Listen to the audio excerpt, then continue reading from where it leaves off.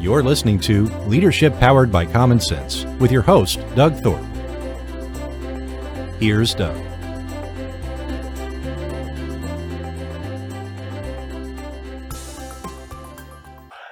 Well, greetings, everyone. This is Leadership Powered by Common Sense, and I'm your host, Doug Thorpe. Today is a special episode. Of course, I say that about all my shows. I'm so excited. I feel really blessed for the guests I've been able to meet and bring to you. Today is going to be no exception. The topic today is one that comes up frequently in my executive coaching practice. It's the question of imposter syndrome. And my guest is a lady named Barbara Churchill. Barbara, welcome to the show. Thank you so much, Doug. It's great to be with you. Barbara's not a one-trick pony. She's got some other things she's going to help us share and lean into the whole realm of executive presence and women in leadership. And any one of those could make up a whole show unto themselves. But like I teased in, I do want to maybe camp out on this idea of imposter syndrome. But before we do that, Barbara, tell us a little bit about your background. Well, I'm kind of a serial entrepreneur, if I'm going to be honest. Okay, good. The corporate space was not a great playground for me. And I saw a lot of things that we could change and do differently. And what I found was there was not a lot of openness to doing that. And I'm pretty vocal. I'm a pretty direct gal. So I think in my 20s, I probably wasn't as politically correct as I could have been, right? So I've built and run 3 different businesses. I was in direct sales for a while. I was in real estate for a while, and now the coaching, executive coaching, speaking, and I lead women's leadership retreats. So I have that nature of wanting to get out there, serve people in maybe in a non-conventional way. And all roads lead to Rome. All roads for me led to coaching, because in every single place that I was in, business that I had, I was always coaching people, and I was always asking questions as I'm very curious. So that this has just been a great fit for me, and love working with the clients that I work with. Just love them. Well, good for you. And that is such a, in demand area. As many people know, my background is not too dissimilar. Came out of corporate, did some consulting work, and then launched into my own entrepreneurial career, basically starting 5 different businesses, 2 of which were nonprofits, which was another whole story. But, when that bug gets in you, it's an itch that's hard to scratch, and you just got to go do it, right? You do. And, what I love about it is that you can make a lot of mistakes along the way, and they're not life altering. It's just, you learn as you go. And I think, if we could bring that into the corporate space, being a little bit more relaxed about failures and not quite so, hypertense about them, I think the workplace would be a whole lot better to work in. Yeah, for sure. Well, what do you think it was that led you into this particular space you're in now? Particularly, I take it you do a lot of work with female executives? I do. I work with men as well. And it's interesting because, it's not a gender specific situation. It is a set of thoughts and behaviors, right? It's this identifiable pattern. That's what imposter syndrome is. So men and women deal with it very differently, but I, being a woman, and I understand how I dealt with it, because, it's always like we do the things that we teach the things that we most need to learn, right? So working with females and in the leadership area, I just found so many of them that were capable and bright and so great at their jobs, and they couldn't see it. And I had a lot of that in my personal life. There's self-doubt that goes with it, all of those things. And it holds you back. You think you have to continue to get this education or this certification, or, maybe when I do this, then, and we're playing small. So it really bothered me that, particularly women in leadership, because it is still very male dominated. And I wanted to give women a leg up. Listen, you are amazing. You just have to own that. because not doing it isn't doing you any good, and it's not doing the rest of the world any good. We got to get out there. Yeah. You mentioned men and women dealing with the imposter syndrome differently. Can you elaborate on that? Well, it's interesting because the way society has raised and the expectations of society, men have a lot of pressure to perform, to be the breadwinner, to be the leader, to get out there and make things happen. Women are trained to be the nurturers, and it's okay if you have a job, but let's just not brag about that. Look at sports. Every time somebody makes a touchdown or makes a great pass or tackles or somebody, hits a home run or whatever, everybody is just freaking out and it's all this great stuff. Men are raised in this. Celebrate the stuff that you do well. Women are told, be quiet. Don't brag. It's not ladylike. It's not feminine. It's not whatever. So starting with that, it's so interesting because we don't have that innate, or we haven't been raised that way to just be very forthright and yeah, I'm really good at this, or yeah, I'm really good at that. The other thing is men deal with it a little bit differently in that if there's something that, if there's a promotion or something going on and a guy goes for it, then even if he only has 3 or 4 of the qualifications, he thinks, yep, I'm going to have it. I'm going for this and it'll be great. If a woman goes for it, she has 9 out of 10 qualifications and she'll hold herself back and get that 10th so that she's ready the next time. Mm-hmm.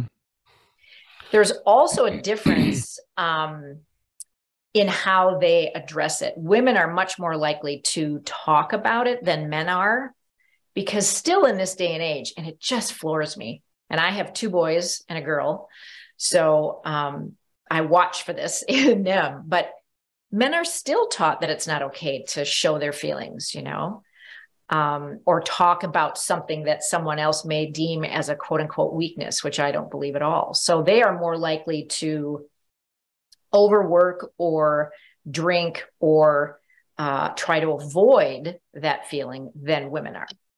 It's fascinating stuff.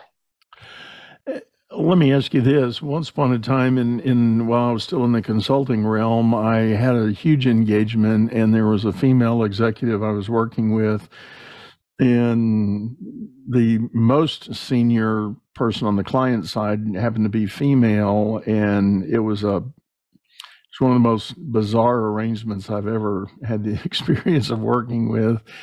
And I was leaving a meeting one time and I said to my colleague, the female, I said, I'm missing something here. There's this behavior I'm getting from my client just doesn't make a lot of sense to me. And my female colleague said, Doug, you don't get it. Women executives have this compelling fear of failing.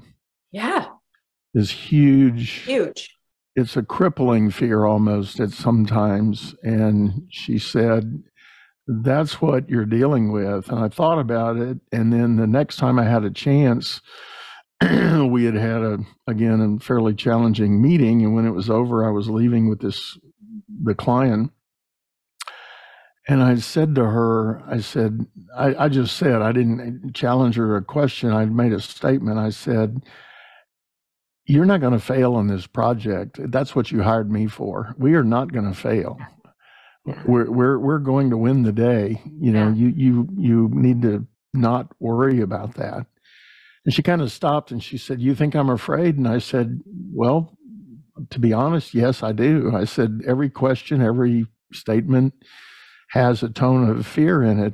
And I said, you don't need to do that.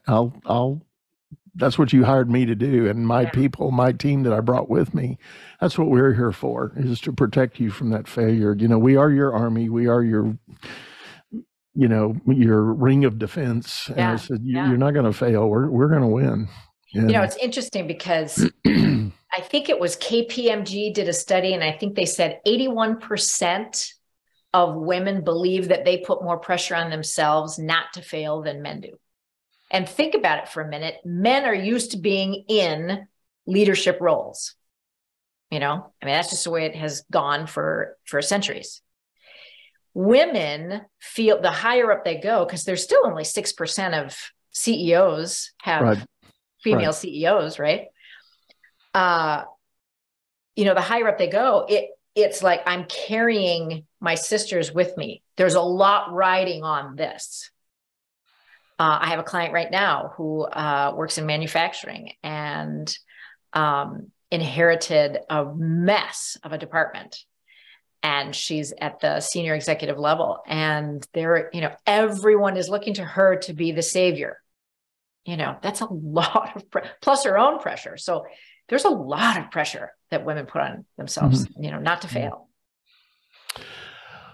Well, and back to the theme of imposter syndrome, I had a client, a male client, a couple of years ago, and he had been hired into a position at an organization with the expressed specific intent of being the heir apparent to the senior leader, who was destined to retire in 2 years. And it was fully disclosed. Everybody in the universe knew that was the play.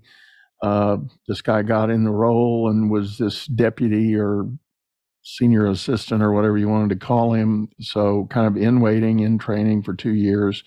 Did a great job by all accounts. But then the day came when the elder checked out, signed off, retired, rode off into the sunset, and my client became the head. And the very next call I had with him, he said, Doug, we haven't talked about this. He said, but I've anticipated and I've been afraid and worried about having an imposter syndrome. And now that I'm here, I do.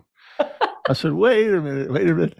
I said, you have been at this guy's right hand for 2 years. I said, is there something you haven't told me about how that 2 years has gone? I said, have there been landmines and goof ups and mistakes? And he said, no, we crushed it. Our numbers got better year over year, blah, blah, blah. Mm-hmm. I said, then what do you think is at the root of this,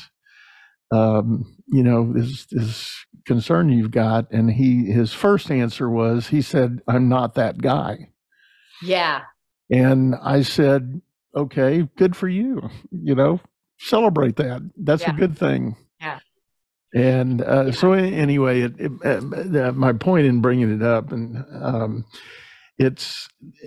I think it hits anybody, and you might be surprised at when it rises up and bites you, and it may be a function of you don't have it until you get in the seat of authority. Well, that's the thing, as we move up, we go from director to VP and VP to SVP and EVP and then up to the C-suite and all of that. At each rung, it comes roaring back in saying, wait a second, don't even think about everything that you've already done because that doesn't count anymore. Yeah. Now you have this and you're no way qualified for that. It's that self-concept that we aren't solid in. And men in particular define themselves by the job that they do and how well they do it. Right. That's why when they retire, it's like they're lost. They don't, now what do I do? Right. Right. So it's so important to just understand that the higher up you go, you will have these feelings. It doesn't mean that they're true. I tell my clients all the time, just because you think something doesn't make it true. It's just a thought that you have in your head, and you get to choose whether or not it's high value or low value and whether you want to continue with it or not. What have you found in your work? Is there a correlation between suffering the imposter syndrome and having another collection of limiting beliefs, those proverbial tapes that play in your head? I mean, is that? Yeah, imposter syndrome really uses that inner critical voice that we all have and really hones in on that. And it's like a special version. So everyone has a critical voice. It was there since the time, the humans came to be, and its sole purpose is to keep us safe, right? In the caveman days, we went out, we were in heightened alert. Our brains will always notice negative things more than positive things because that's what kept us safe. Whoops, there's a threat, go back in the cave. That's using the primitive brain, the part of your brain in the back lower base of your head, right? What we want to do is shift that up to the prefrontal cortex, and we want to make decisions from there. Because when we're making decisions from that primitive brain, it's all about fear and lack. And how do I stay safe? So when imposter syndrome comes up, it's just another version of that critical voice. It's discounting all your achievements. You don't have the self-concept of someone who has achieved this position because of the work that you and your team have done. You don't really see it clearly. You'll certainly give accolades to your team or say that you were just in the right place at the right time and call yourself lucky and, all of those things. But you have to start to notice when that negative voice starts coming in and say, hey, you know what? Hang on a second. We start to become an observer of our thoughts rather than just having them run, like the bottom of a newscast. We just have that. And if you notice the bottom of a newscast, that reel that just keeps going, it repeats. Oh, yeah. It's the same stuff, right? We're just thinking the same stuff all the time. Our brains aren't particularly clever when it comes to negativity. Yeah. Yeah. Well, and I've done a lot of work with my own clients about that idea of let's identify some of those negative stories you're telling yourself. Yeah. And sadly, part of that gets programmed at early ages. Maybe it's a ill-intended school teacher or sports coach or somebody in a position of significance in your life that instilled in you, you're not smart enough, you're not fast enough, you're not pretty enough, you're overweight, whatever. All those things that are horribly judgmental and usually wrong, by the way. Yet we carry them way deep into our adult life. Yeah, see, they were right. Totally. They were right. Totally. I had an art teacher. I'll never forget. I had an art teacher who told me, and I'm sorry, to this day, I draw stick people. Doug, that's just how I am. I can see it in my brain, but coming out of pencil, it's the whole different thing, right? But she told me sketch after sketch after sketch. My sketch pad would always have a lot of red ink on it. And she told me I wasn't creative. Ooh. And that was 8th grade. And in that same year, what a school I went to, but in that same year, my English teacher told me I wasn't a good writer. So here I had 2 authorities who I looked at as, well, they should know, right? They're experts in their field. I was going to be an elementary school teacher. And I thought, well, if you're going to do that, you have to be creative. And I was just told that I'm not a good writer and I'm not creative. So I better ditch that and figure something else out. Yeah. Right. And it stayed with me for decades. And I believed that because their voices were still in my head until one day I just was like, okay, if art is the only outlet for creativity, if drawing, then no, I am not creative. But is that really the only way to be creative? And of course, the answer is no. Yeah. Well, and as some of my listeners have heard before, I tell the story. I had a college professor. Actually, I was in my graduate program trying to get my MBA. And at the school I went to, we had to write a paper, we had to do a comprehensive exam, and we had to sit for orals, all 3. And during the orals, this one professor on the panel he was horrible. I could tell he and I did not connect from, the very first moment.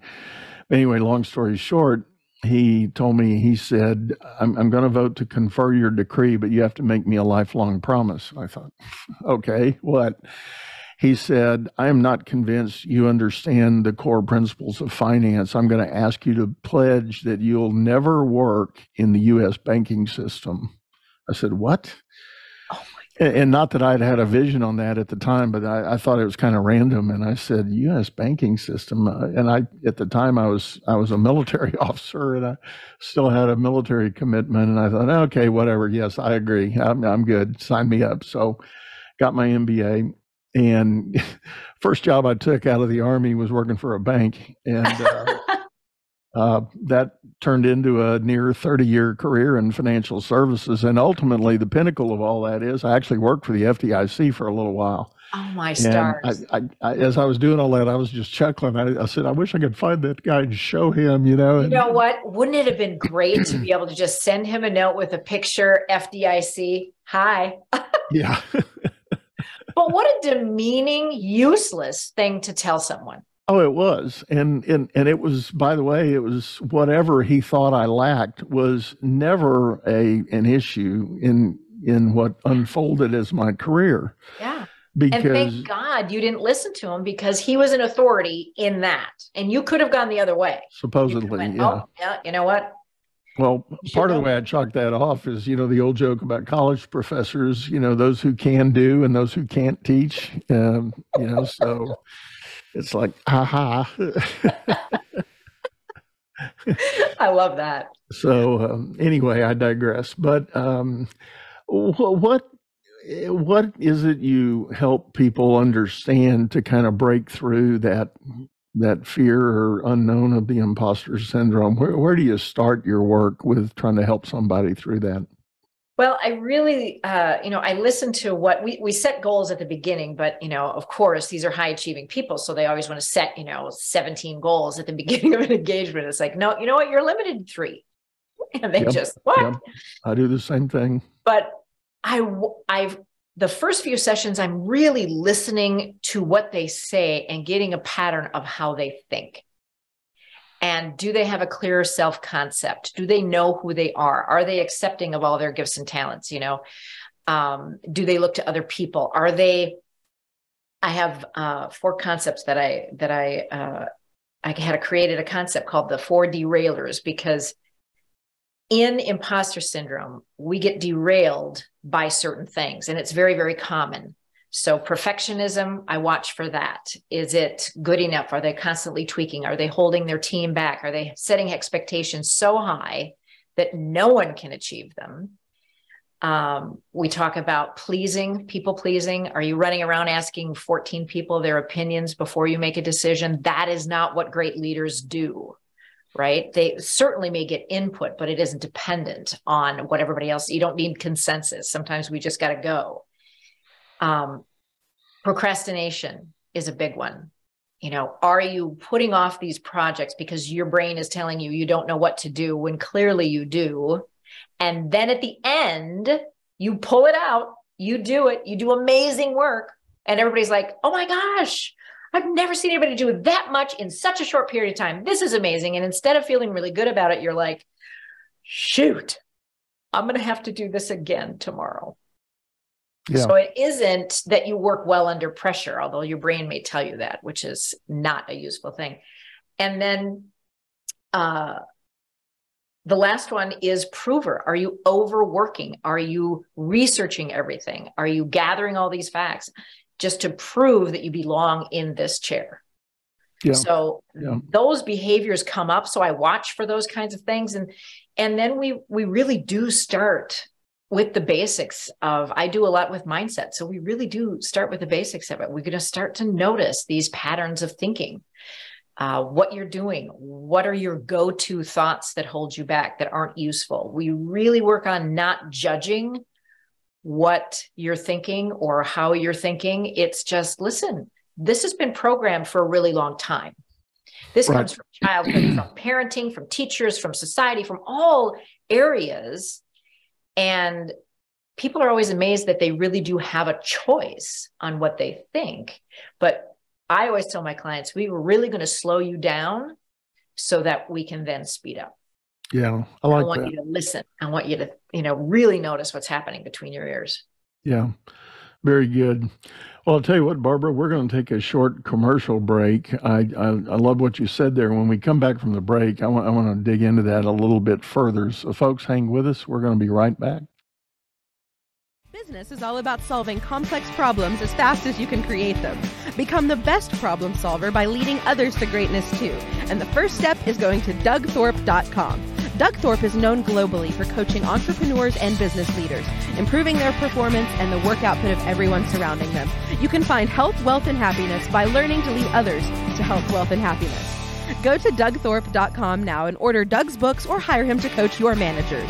That's DougThorpe.com. All right, everyone, we're back. You are listening to Leadership Powered by Common Sense. I'm Doug Thorpe, and my guest today is Barbara Churchill. We are talking about, our central theme anyway, is the elusive and ugly imposter syndrome. We've talked a lot about that, and right before the break, we were talking about 4 different derailers that Barbara's identified, and one of those was procrastination and perfectionism. And I think perfectionism is where we're going to start. So, Barbara, talk a little bit more about your observations in that area. Well, it's interesting. And I full disclosure, I am a recovering perfectionist. Okay. So it's not like I'm sitting here, preaching. I know what this is about. Perfectionism. First, I just want to say it really doesn't exist in human beings. If you think about it, we are all human. We have flaws. Perfectionism doesn't exist in humans. It exists in engineering and in math and in science. And thank God, because we don't want to build airplanes and have parts left over, So those are places that it is useful. And we wear perfection, particularly imposter syndrome sufferers, wear perfection as a badge of honor, as in like, you know what? I have very high standards. That's what your brain will tell you. I have very high standards. And that's not what it is. You are raising the bar to an impossible level. So you set yourself up not to hit it, because there's just no way. When you're going for 100% perfection, there's no way you're going to hit that. And then we expect our teams to do that as well. And so it makes for a really uncomfortable and not fun work environment. So what I encourage my clients to do is to start to strive for excellence. Because think about just the difference. When you think of anything that's perfect, what does that feel like in your body? Do you get stressed? It has to be perfect. What does your brain say about perfectionism? Perfection is like, I can't fail. There's very black and white polarizing thinking around perfectionism, but excellence, we're striving for excellence. That has a completely different feel to it. It feels attainable and achievable. So I get nitpicky about words, but it's because perfection is so loaded for so many people and it holds you back. It's not about getting the best workout. Actually, it is about hiding. It's not quite ready yet. I'm just going to continue to, and it's like, no, push it out to the world. Yeah. 2 thoughts on that. One of my large global brands I was dealing with a couple of years ago, they had a culture that they called the 100% culture. And the idea was when they were presented what seemed like a business opportunity, whether it was a shift in the market or an acquisition or a trade or something like that, they would go through their decision-making process, and in very short time, they could have 70 or 80% of the answers they wanted. Mm-hmm. But the 20 to 30% that was missing or lacking at the moment was committed to some very rigorous, often very labor-intensive effort to find the answer to that 20, 30% difference, that delta. Well, in hindsight, what they discovered was 9 times out of 10, the opportunity was gone by the time they did all that. So they never acted on the juicy stuff that could have propelled them to a much higher level. Yeah. Now, they're a large, long-standing global brand, and I'm not going to drop names, but right. When they had a new chairman and CEO that came in, and he apparently had a career-long, whatever you call it, burr about that idea. And he said he felt they missed too many opportunities by wanting to have that perfect 100% answer. Yeah. So he tried to launch a culture change that allowed for the 70-80 rule. Yeah. If you've got 70 or 80% of the answer, and we're not going to get too analytical about the delta there. Right. But if you're at that level, and if you've got a clear green light or no go, call the shot, do it. And by the way, if you miss, and if you're in fact wrong, we're going to say no harm, no foul. Yes. We're gonna take our lumps and move on. Yeah, because when you do it that way, it allows people to take the pressure off. When you're feeling the pressure to be perfect, that's not a great space for innovation. No. right? And it was a much harder cultural change to implement than you might suspect, because there were way too many stories where people said, "Oh, no. Once upon a time, I submitted an 80 and I got rated as a bad performer because mine was 80, not 100." Yeah. And that's how my rating came back to me. And in their culture, they had a forced rank rating system, which was archaic, to say the least. Yeah. But if a manager had to differentiate between you that did the 80 and somebody else that did the 100, they always went for the hundreds to get the higher ranking. Sure. And I mean, that meant real dollars in the paycheck and in the retirement fund. So there was a real negative enforcement bias toward that. And so when the new CEO said, we're going to allow that, everybody said, no, time out. What is my rating really going to say? Yeah. If I do that? And there's a lot of layers. They really struggled with making that happen. Yeah. Especially in a large company, when you're trying to make a culture shift like that, that's deeply ingrained. It takes a lot of effort and patience to do that. I work with a manufacturing company right now, and their motto is, we don't fail. Yeah. And I'm like, okay, so we're just going to work one leader at a time. And then their little subculture, their direct reports, that, they'll create the difference. They'll create the excellence, not perfection. And hopefully over time, right, it spreads into the other thing, I call it the ugly twin of perfectionism, and that's that idea of procrastination. And inevitably, when I have a client who confesses a struggle with procrastination, what we ultimately uncover, it's manifested by this sense of procrastination, always missing the deadline and everything, but it's really driven by perfectionism. Yeah. I want to have it done perfectly. So I will research or, do all the things, gather all the information, or this is a project I'm not really sure how to do perfectly, so I'm just going to set it aside and I'll do something else and I'll make sure that I get it done. Right. And then all of a sudden the deadline creeps in and it's like, right. And here we are, we're off to the races. It's all about hiding. It boils down to, I don't think my work is good enough. I don't know enough. I don't want to be seen. I don't want to fail. So I'm just going to hide back here. It's like the little kids almost, when they go like this. Yeah. If I can't see you, you can't see me. Yeah. Right. But it's on a much higher level, but the result is the same, Right. We have to do. So in terms of procrastination, I let my clients know, what, when you get a project, if it's 3 months, you're going to do 80% of it in the first 6 weeks. You're just going to go, because when you take that procrastination mask off and you just do what you know first, let's just do a step here, a step there. Just had a client today. I'm talking to her about it. I don't know what to do. I don't know what to say. I said, what does it do? Friday. Okay. If you did know what to say, or here's the other thing, your self-concept. All right. You know who you are. The person that knows how to do this, what would they do next? And then all of a sudden it comes in. When we take away all that fear and we just let them talk, all of a sudden they know, well, she came up with 4 different things to do. I said, okay, well, let's run with those. We make it harder. Our brains want to make it harder, but it's all about that fear of being seen, the fear of failing. We aren't going to put something out that's good enough or perfect. And I love the old saying that perfect is the enemy of good. Yeah.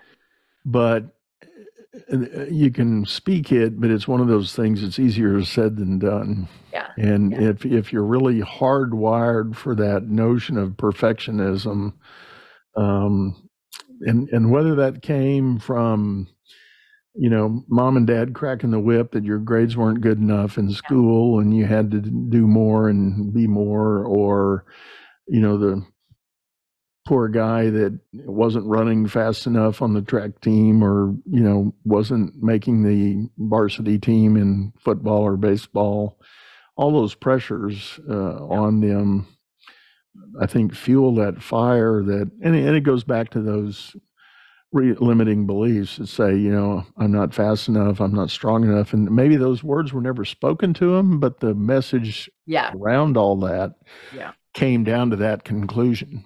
Yeah. And that's where we get to take charge of what we're thinking. We get to take charge of the stories that we tell ourselves and decide which ones are useful to us and which ones don't fit anymore. There's a lot of beliefs that we have that aren't even ours.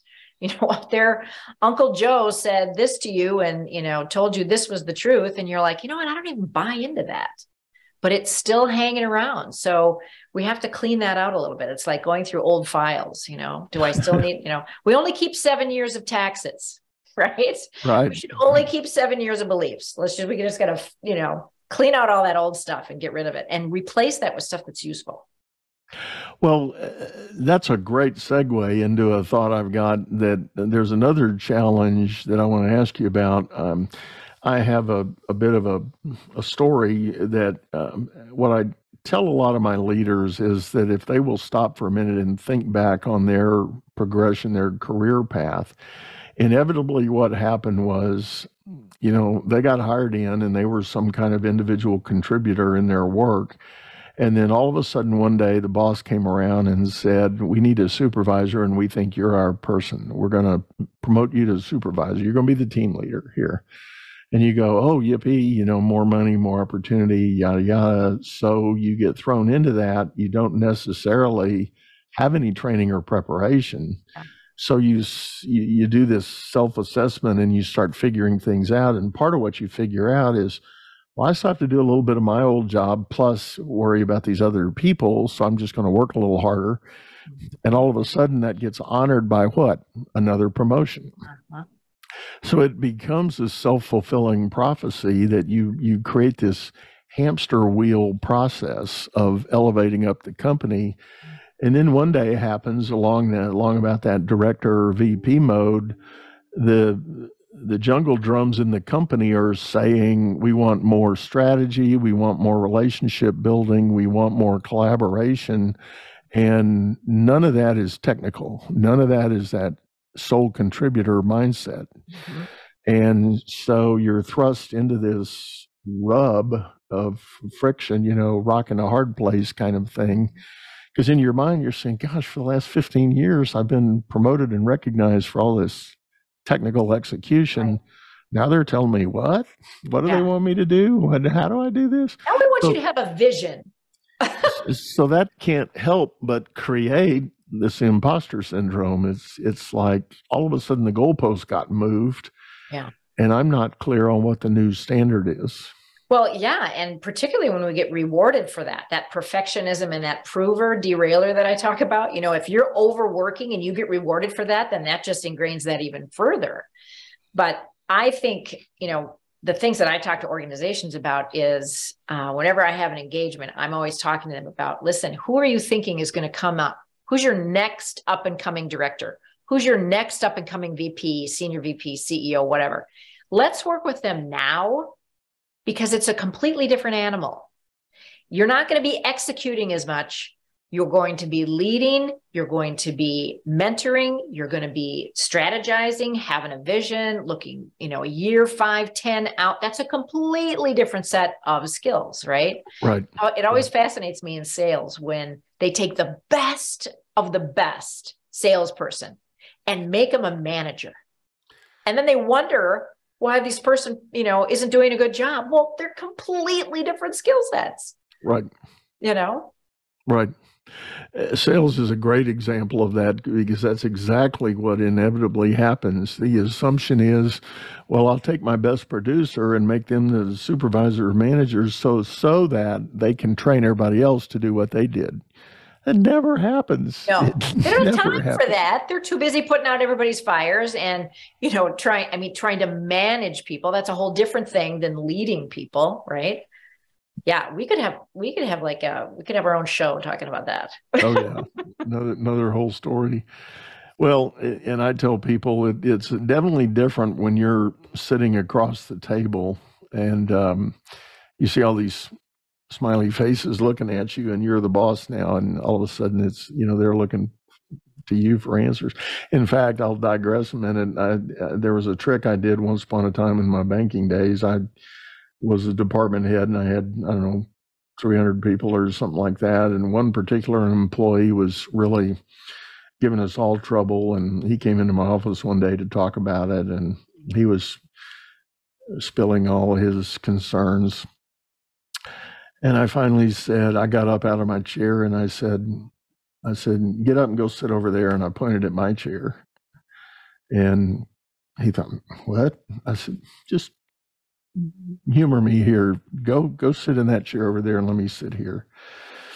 And he sat down and I said, now let me ask you, do things look any different? He thought a minute and he goes, to be honest, as a matter of fact, they do. Yep. I told him, I said, well, what I'm hearing is you don't get what I'm trying to tell you we're up against. I'm not telling you you're wrong. I'm just telling you we have other factors that are impacting our situation here. And what you're asking to be done simply can't be done. And we've tried to explain that to you in as best way possible. And yet you keep arguing the fact. Right. Yeah. It's very easy to sit in the cheap seats, so to speak. Yeah. What did Brene Brown say? It's the, you got to be in the arena for your, I'm paraphrasing, of course, but you got to be in the arena for your opinion to count. Yeah. You got to be out on the floor. Yeah. So to speak. Wow. Well, Barbara, I think this has been wonderful, and thank you so much for sitting in and kind of sharing all this. Tell folks the best way to get a hold of you if they're interested in learning more. Absolutely. My website is barbarachurchill.com. I'm sure that'll be in the show notes. You can find me on LinkedIn, Instagram, Barbara Churchill. Very good. Well, and you are correct. We'll have all that information in the show notes. And I always like to remind everybody that if you're listening on your favorite streaming channel, we do have a video of this episode over on YouTube, also channel by the same name, Leadership Powered by Common Sense. Hop over there, take a gander, subscribe, and leave us a comment. We'd love to get your feedback. Barbara, again, this has been great. Thank you so much for sitting in. Oh, thank you, Doug. It was my pleasure. All right, folks, we're going to let you go. And I really want to express my appreciation for you listening in, spending some minutes in your precious day. And I know your time is limited, and I really do appreciate your following and participating. So go out there and have a great day and make it a good one. We'll see you again soon. You've been listening to Leadership Powered by Common Sense, hosted by Doug Thorpe. If you would like to know more about the coaching and advisory services he provides, visit dougthorpe.com.